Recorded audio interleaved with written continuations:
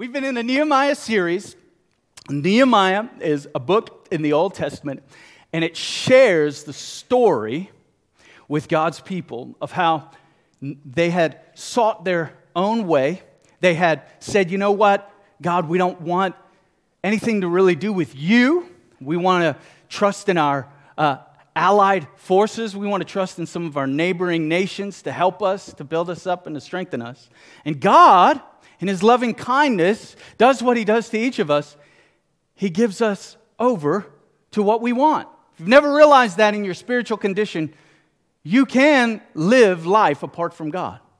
And in His loving kindness, He doesn't leave you there. He continually invites you back, as He did with the people of Israel. He's continuing to invite them back and bring them over. But they said, nah, we good. We don't want anything to do with that. And this book of Nehemiah comes to us because Nehemiah's heart was stirred because of chapter 1, verse 3. He had heard a report of how the exiles who had returned to Jerusalem, the state of the city, the walls were torn down, the temple needed rebuilding, things were broken, things were in bad condition. And Nehemiah gets a stirring in his soul to go and rebuild the broken walls. Well, the last 3 Sundays we've been looking at, and I've been inviting us into look what that can mean for us personally. You know, one of the beautiful things about our Heavenly Father is that as we return to Him with any arena of our life, He is faithful to restore and to redeem.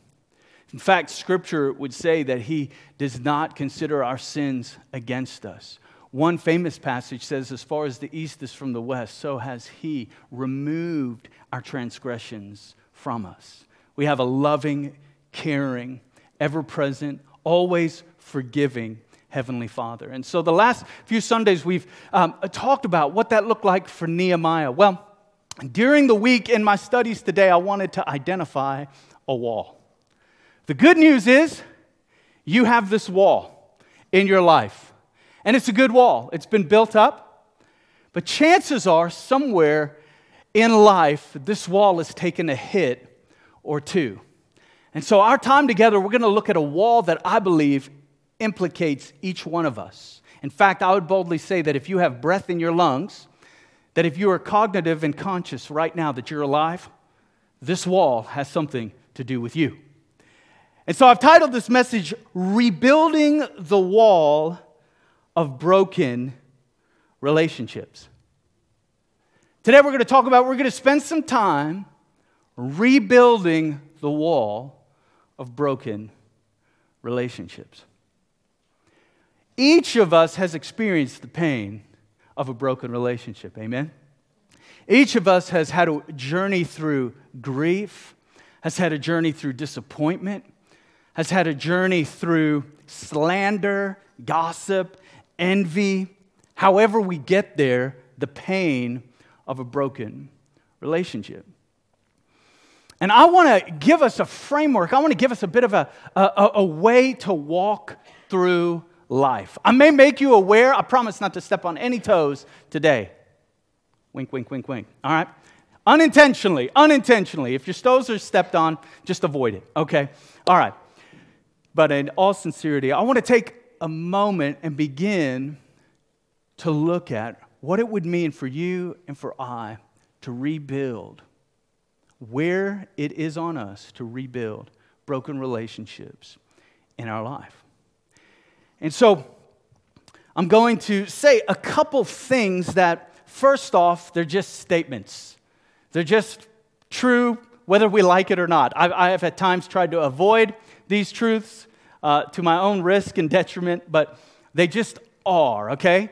And I've got a couple truths, and then the other things are more practical steps to actually kind of build up the walls that have been torn down in our relationships. And so I've got a truth I just want to share right out the gate here. This first thought is, and this is going to make sense when you hear it, we inherit a framework for relationships. Just think about that. You and I inherit a framework for relationships. I think we would all agree, didn't have much control of the families we were born into. We could all agree with that, right? For better or for worse, we didn't get much say in the matter. We just showed up.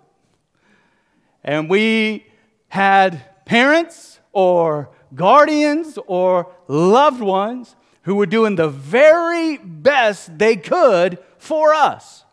Despite their faults, despite their hang-ups or hiccups, they were doing the very best for us. We all inherit a framework for doing relationships. Here's how our framework happens. I've got three quick ways it happens. Our family of origin. Our family of origin. Think of our parents. Think of our siblings. Think of our extended family. Let's not think of our extended family for too long, amen, somebody, but just, all right, they're in the mix. Our family of origin helped wire our DNA, if you will. Our relational DNA has been fostered. And we inherited this framework for our relationships, whether we consciously are aware of it or not, right? Childhood, we weren't aware of everything, but we began to see maybe how our parents handled conflict, or how our parents parented, or how they handled panic or anxiety or rejection or fear. And so our little minds in that moment are beginning to build up a framework. We're beginning to create a framework for how we do relationships. You can think about it like this. All right, everyone's familiar with a computer. All right, there's nothing like a brand new computer, somebody, right? Especially you Mac users, you know what I'm talking about. There's nothing like having to pay for the 3-year warranty. That's a different, separate. There's nothing like opening the box and a new computer, and you open it up and everything's functioning perfectly, everything's going well. And then over time, you did it, you swore you never would do it. Your dad emailed you and said, don't open this email, but despite the warning, you clicked the email. And you thought for a brief moment, as the flashing lights came up on your screen, that you just won $3 million. And what you didn't realize is by opening that email, somebody, your computer contracted a virus. And now it's closing down in the least opportune moments. Now you can't open certain icons and apps you were hoping to use, and things are malfunctioning and misfiring. It's a little bit like you and me. Do you know God ordained you to begin life? That you're not an accident, but you were created on purpose with a purpose. That in your makeup, you were whole. That in your makeup, things were good. Just like God looked at Adam and Eve and said, it is good. That's how, if you will, we arrive. Good. Things are in place. Things are going well. But have you noticed? It doesn't take very long to realize something's a little off. That sin not only influences and impacts our lives, but heaven forbid, your parents had sin in their lives too. And so again, they're doing the best they can. They're working the hardest they can. They operated by a framework they got from somewhere, and now you get it from somewhere. And so you begin to operate in the same sort of way. Some of y'all learned how to cuss really good. You're right. Didn't mean to step on your toes. Okay. So some of you, though, you handle panic a certain way and you didn't realize it. You were handed a framework for doing life. I love what Pete Scazzaro, a pastor and author, wrote. He said, hey, we all know through Christ we got Jesus in our soul, somebody. Love it. But he says, you got a little bit of grandpa in your bones. It's like I know Jesus' blood has covered the multitude of sins, but we've got to be transformed by the Holy Spirit to get some of what grandpa has in our bones, somebody. And that's one way of thinking it. And here's what's funny, right? We look to the Bible like, God, give me a biblical family. God, I want a family that's in the Bible. No, you don't. No, you don't. I want to bring up this slide. Look at this is the first family of the Bible, y'all. We're in some good company. The first family of the Bible. Think of their family of origin. God calls Abraham. You remember the story of Abraham and Sarah? Man, he calls them in their old age, and they go, and then they have Isaac, the son of promise. But how many of you know they got some mixed up ways of doing life? I mean, there's a famine that hits the land, so what does Abraham do? Abraham goes into the other country, and it dawns on him just how beautiful his wife is. And that's great. But he realizes, oh snap, I've got to have relationships with the Pharaoh in Egypt and all these other people. They're not going to appreciate this. So what does he do? He does some mixed up things. Says, hey, it's my sis. This is my sister. So it's all good. And so deceit immediately in family interactions. Then to add insult to injury, Abraham, man, he does not like God's timing. He's having to be patient and to trust. And he's like, that's ridiculous. And Sarah's like, it is a little ridiculous. And so they conjure up a plan. And Sarah's like, guess what? I've got my maidservant Hagar. Why don't you sleep with her and then we'll have a kid. Yippee! So Abraham, he's like, that sounds like a good plan, Sarah. It's like, you know what? Can you imagine Abraham probably didn't have a whole lot of pushback. He's like, well, all right, if you say so. Anyhow, we'll stop there. And Ishmael is born. And then God's like, no, that's not the one. And so Abraham, this is his faith journey, y'all. He's like, noted the father of our faith for good reason. But it's inherent, if you will. He's like, man, I'm following Yahweh, but there's a little bit of grandpa still in my bones. And then they have Isaac. And Isaac is its whole other story. Isaac inherits some of the relational quotient, the framework for doing life. So Isaac and Rebekah, they parent really, really well. They both pick favorites and pour in to separate sons. You have Esau and Jacob. You ever heard of them? They're pretty interesting. They were always at each other's throats, always in tension. Life was never good enough. And then in one foul play, or two actually foul plays, Jacob, he plays to Esau's weaknesses and snatches his birthright. And then, a little bit on, Jacob then snatches his blessing. I mean, he's got the birthright, the blessing. The good news is Esau comes back, and it dawns on Rachel, you know what? Esau is going to kill Jacob. So let's figure this out. So Rebekah comes back and says, hey, guess what? And guess what? You got to take off to your uncle. So Jacob goes to his uncle. Forgive me. Jacob goes to his uncle. And his uncle is full of deceit and tricks him. And so this continues.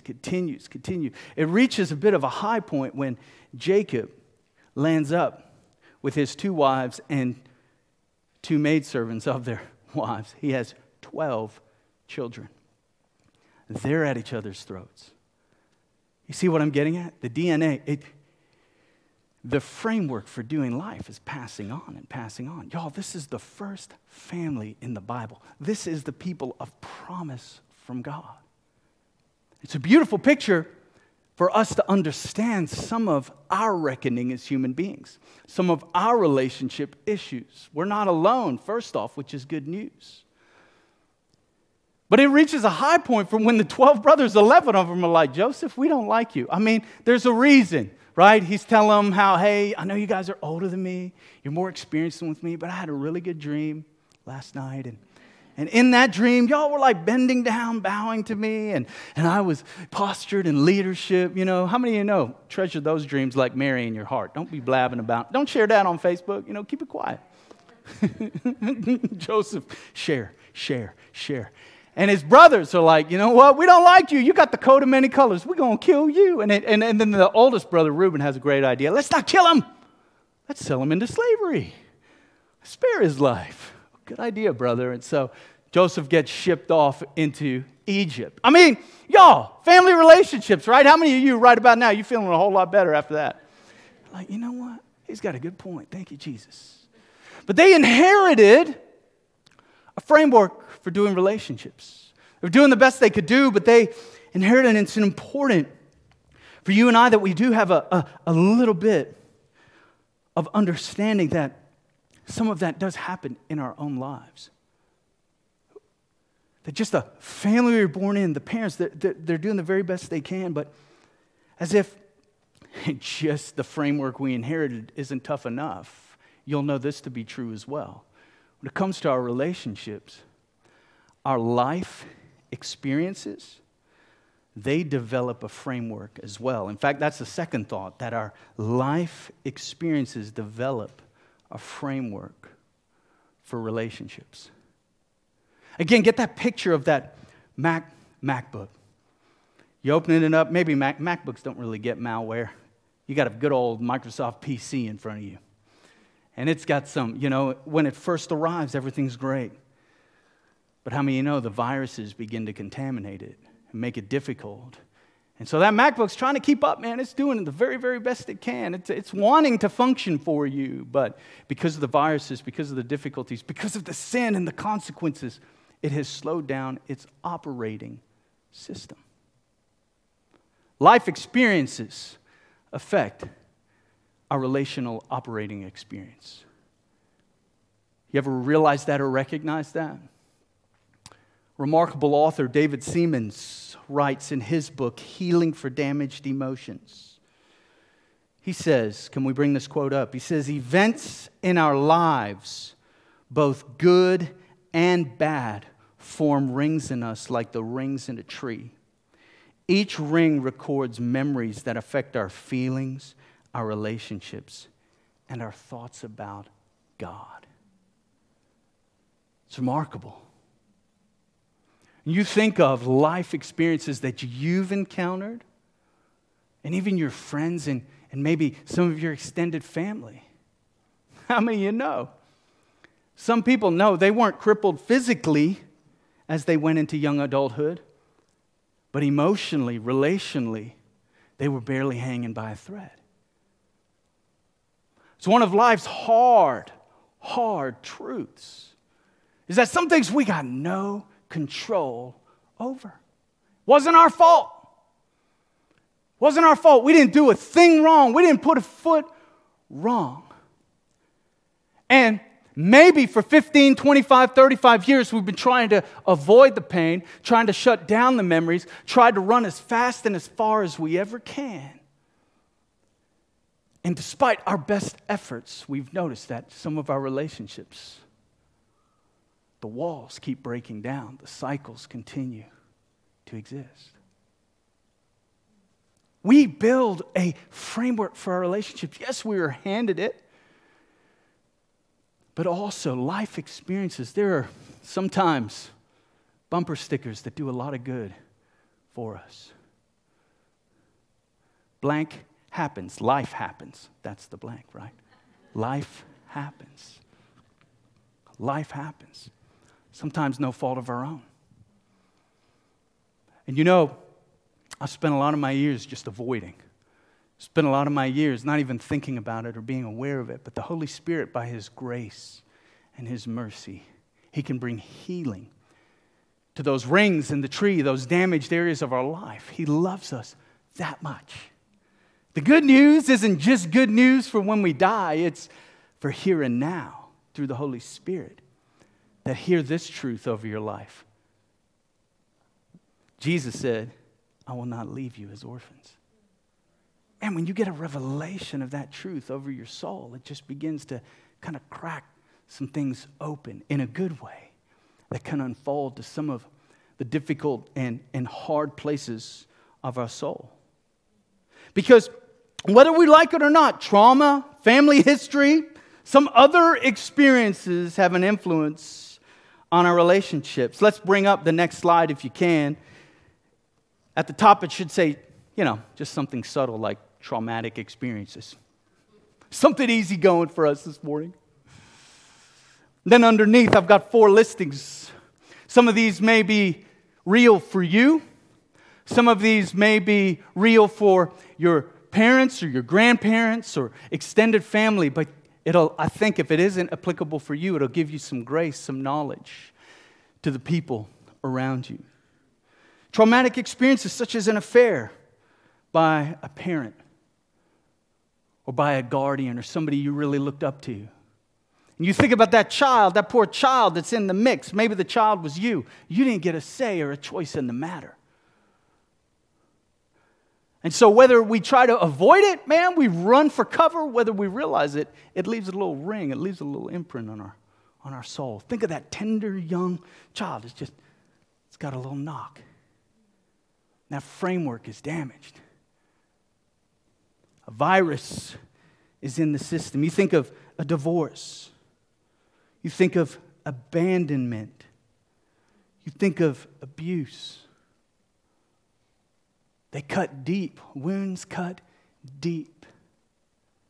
You know, it's remarkable in some Christian circles or some churches. The help they offer is, well, just get over it.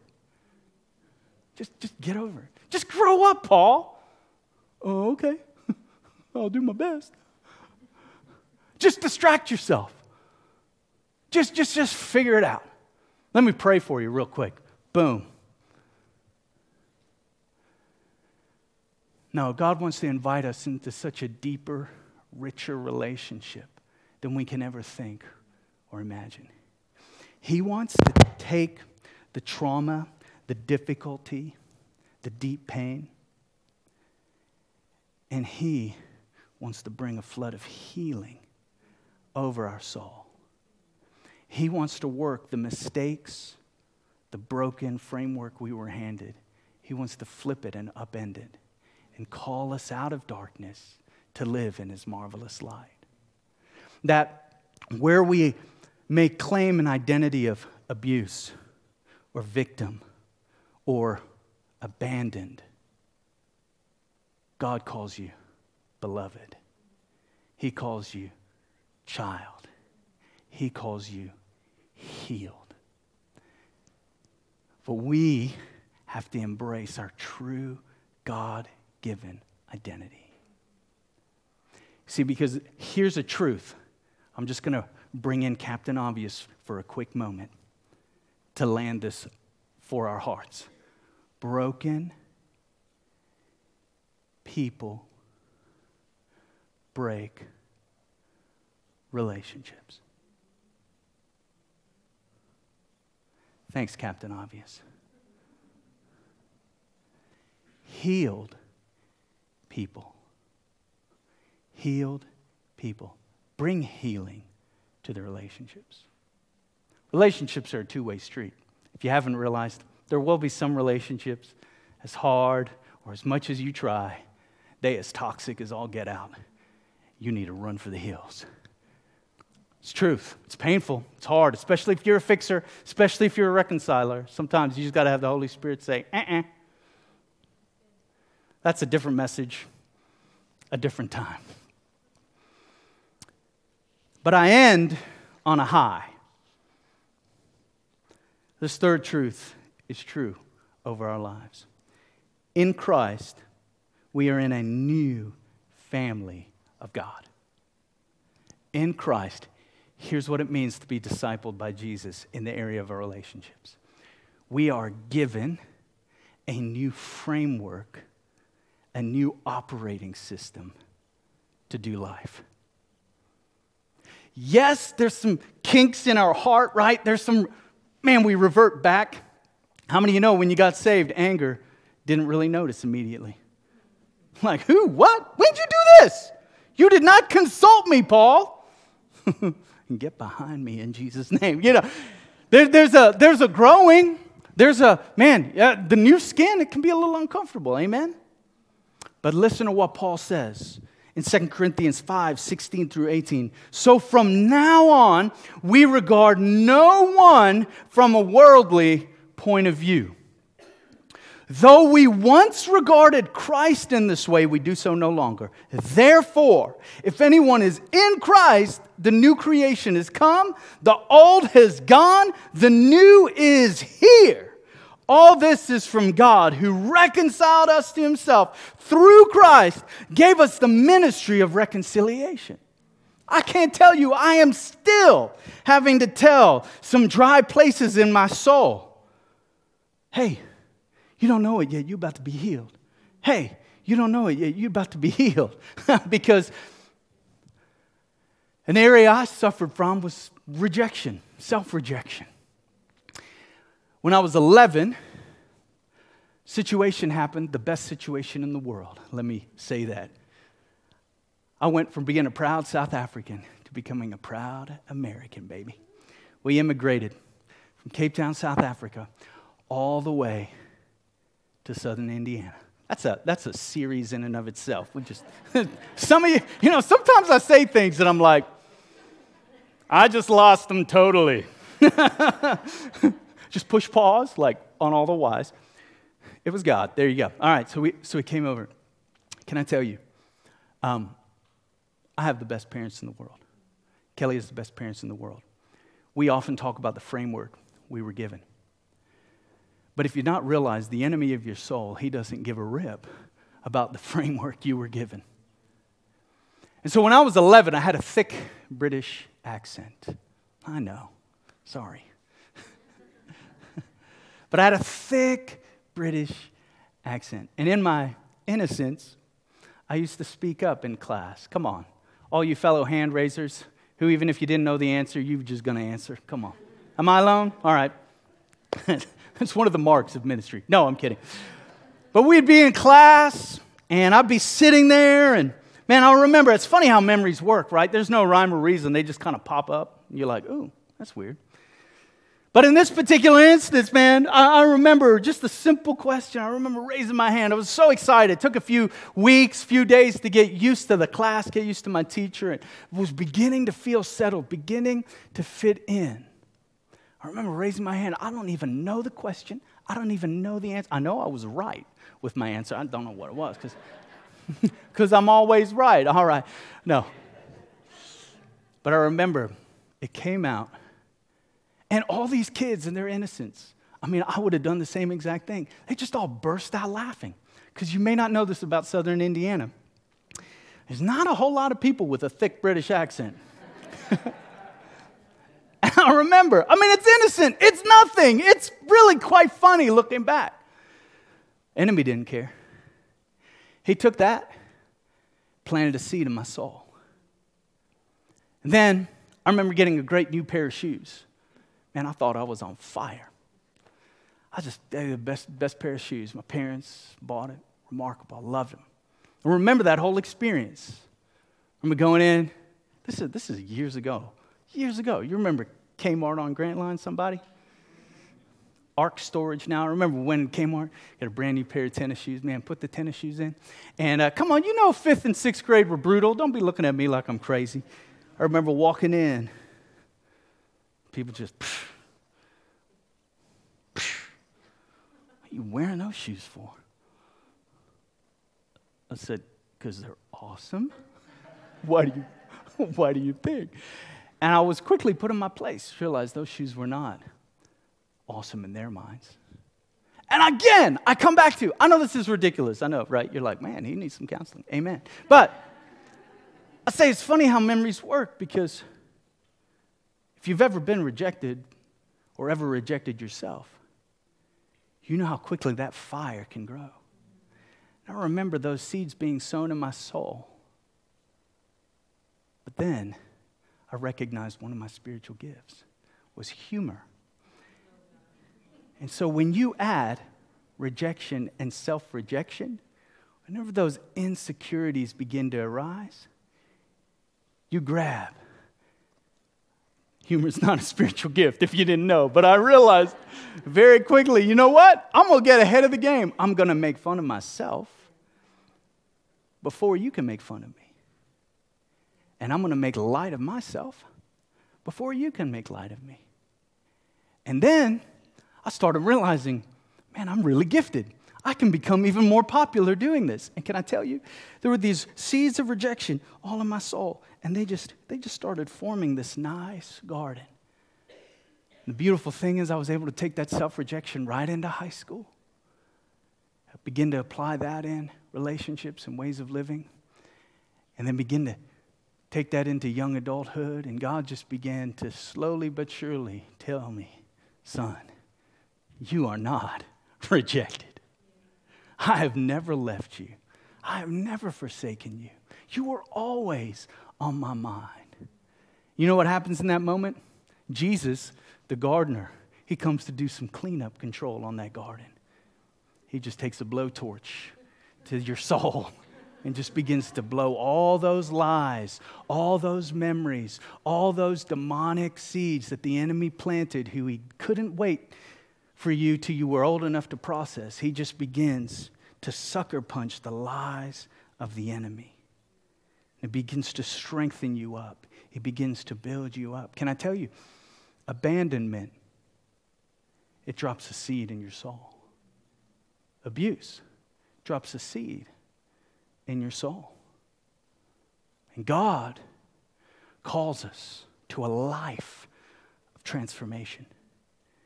And he says, behold, my beloved daughter in whom I'm well pleased. Behold, my beloved son in whom I'm well pleased.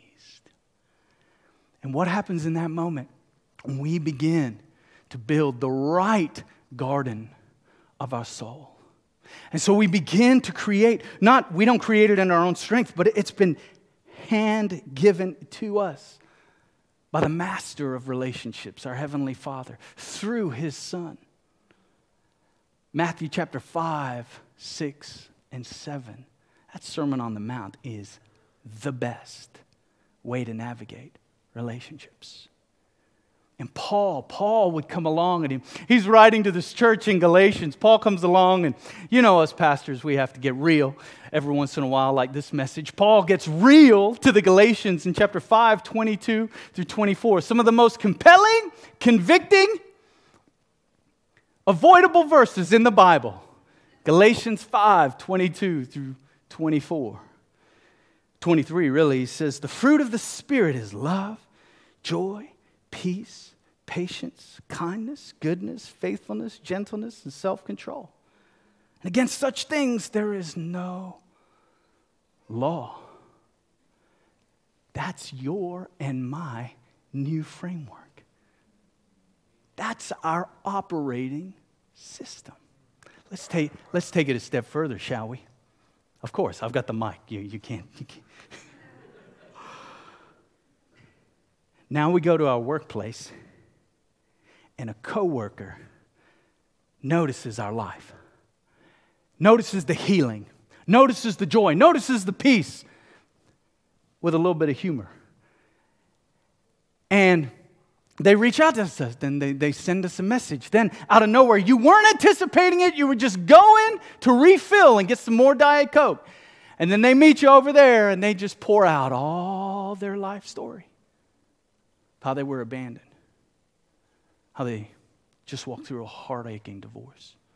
How they were abused from a young age. And you're like, wanting to run. But you sat in a message at Hillside Church where the pastor looked you in the eyes and said, you're Jesus in that moment. And so you look at them and you say, God knows you by name. I know you're walking through the fire and this is a valley, and I know it's wreaked a havoc in your soul, but know that there is a love that surpasses all understanding. Know that there is a God who makes you brand new. Know that that may have been an implication of your past, but good news just arrived. He wants to heal your soul, set you free, and He wants to pour out His heavenly identity upon you. So you don't have to do life anymore like that way. Then they look at you and they say, it's so crazy. I was just coming over here to refill my Diet Coke. It's how God works. And He puts people in our path who, have the same testimony you just came out of. It's like God knows what He's doing, y'all. It's like He knows what He's doing. And there are times I talk to people, man, and the moment they talk about rejection, I'm like, I'm in. I know what that feels like. Oh, yeah, you've been seeking the approval of others? Oh, yeah. I know what that looks like. I got a whole closet of those old clothes. but I got a new closet, and you can too. Why does God do that? He uses us. He works through us to set others free. It's a beautiful thing, so don't discount. If your past looks a lot like Jacob's, don't discount what God's doing in and through your life. And I want to share this last thought. You'll be grateful. I had 2 last thoughts, but I'm only going to share one of them. You're welcome.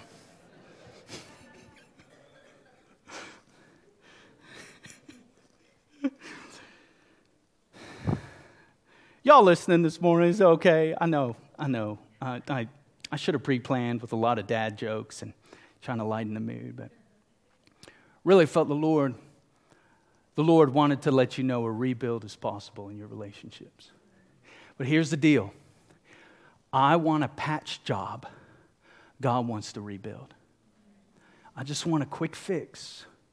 God wants to give me a new operating system. And so I want to close with this last thought. Commit. I want you to commit to something.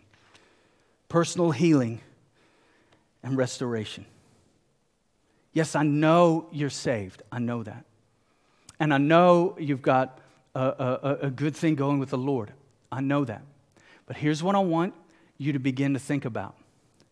Whenever a relational difficulty comes up, and you either speak up too fast or you don't speak up and you know you should, begin to think about that. I had to learn these muscles. I had to learn these spiritual muscles in my life. But before I could learn anything, I had to realize I'm going to commit to personal healing and restoration in my life. I'm going to commit to personal healing and restoration in my life. What that means is if rejection resonates with your soul, you need to talk to the Lord about that. You may need to talk to a counselor about that. You may need to talk to your small group leader or the prayer team. Because sometimes our vantage point is so broken that we have no way of seeing. We need somebody else to speak the words of life, the words of the Father to our soul. Y'all, if you haven't seen The Chosen yet, what's wrong with you? No, I'm kidding. I'm just kidding. If you haven't seen The Chosen yet, I was rewatching episode 1. I can't help myself. And I'm like, all right, here's what I'm going to do. I'm going to make a commitment to watch one and not tear up. Go. And it's like Jesus shows up and I'm back to baby. I'm like, I can't help myself. But it's a beautiful scene, and I won't ruin it for you. It is in the Gospels, but, you can get a preview in the Gospels. But he shows up and calls somebody, the chosen, right? They're chosen by God. So he goes and he calls somebody, and he speaks their name for the first time that they remember decades earlier in childhood. And that's part of the healing that God does for us. I'll end on this story. I'm going to try not to get teary-eyed. So in 93, we came over from South Africa. Well, in 2014, my wife and I, and at the time, our just one of our daughters was here. So we moved up to Indiana. Again, questions, just put them on pause. We knew we were called to plant this church. We knew God had set us apart, and we had so many blessings along the journey. And I remember I was listening to what at the time was a new song. And I got up early and had my playlist mapped out, and I had this song playing called Good, Good Father. Brand new song at the time, and just began to listen to the words of it. And God came in the room. It doesn't happen every time, but I knew God was in the room. And he said, Paul, you do not have to live like an immigrant any longer. And this is rare, but I just kind of bowed over. I was sitting, and I just melted in that moment. And it was like the identity I always knew existed just poured into my soul. And I'd like to say, well, from that moment, I've never had any self-rejecting thoughts no. There's been some major mistakes and hiccups and all these things, but what I have noticed is God, time and time and time again, has whispered his words over my soul. And so I want to encourage you, if you suffer from any self-rejection, hear this. You're not alone. And you may feel like you never measure up. Can I just tell you the heart of your Father towards you? You measure up. You're a good child. He has good days ahead. You're not forsaken. You may feel a little bit lost and in a fog. Let me tell you, God holds the keys to unlock your future. Meet him in the pain. Let him heal from the top of your head to the soles of your feet. And here's what's the beautiful thing. When he begins to heal our souls, it begins to make a difference in the relationships around us. We're able to build up in our marriage. We're able to build up in our parenting. We're able to build up with our coworkers. We're no longer sowing discord, divisiveness, gossiping, looking for drama. You know, the things that the enemy keeps us busy with. What we begin to realize is God's doing a good work in our life, and I'm going to operate from his operating system he's given us. Because we cannot anymore. The time is short. We can't afford in our life to keep partnering with the lies and the whispers of the enemy. We can't continue to live life thinking, I'm not worth it. I'm nothing. I'll never amount to anything. We can't partner anymore with these lies. We have to partner with the Word of God that says, man, I love you. You're free. There's healing coming. There's provision coming. There's freedom coming. There's relationship coming. There's hope coming. There's goodness coming. There's peace coming. There's joy coming. There's the love of God coming. We need to position ourselves in that way.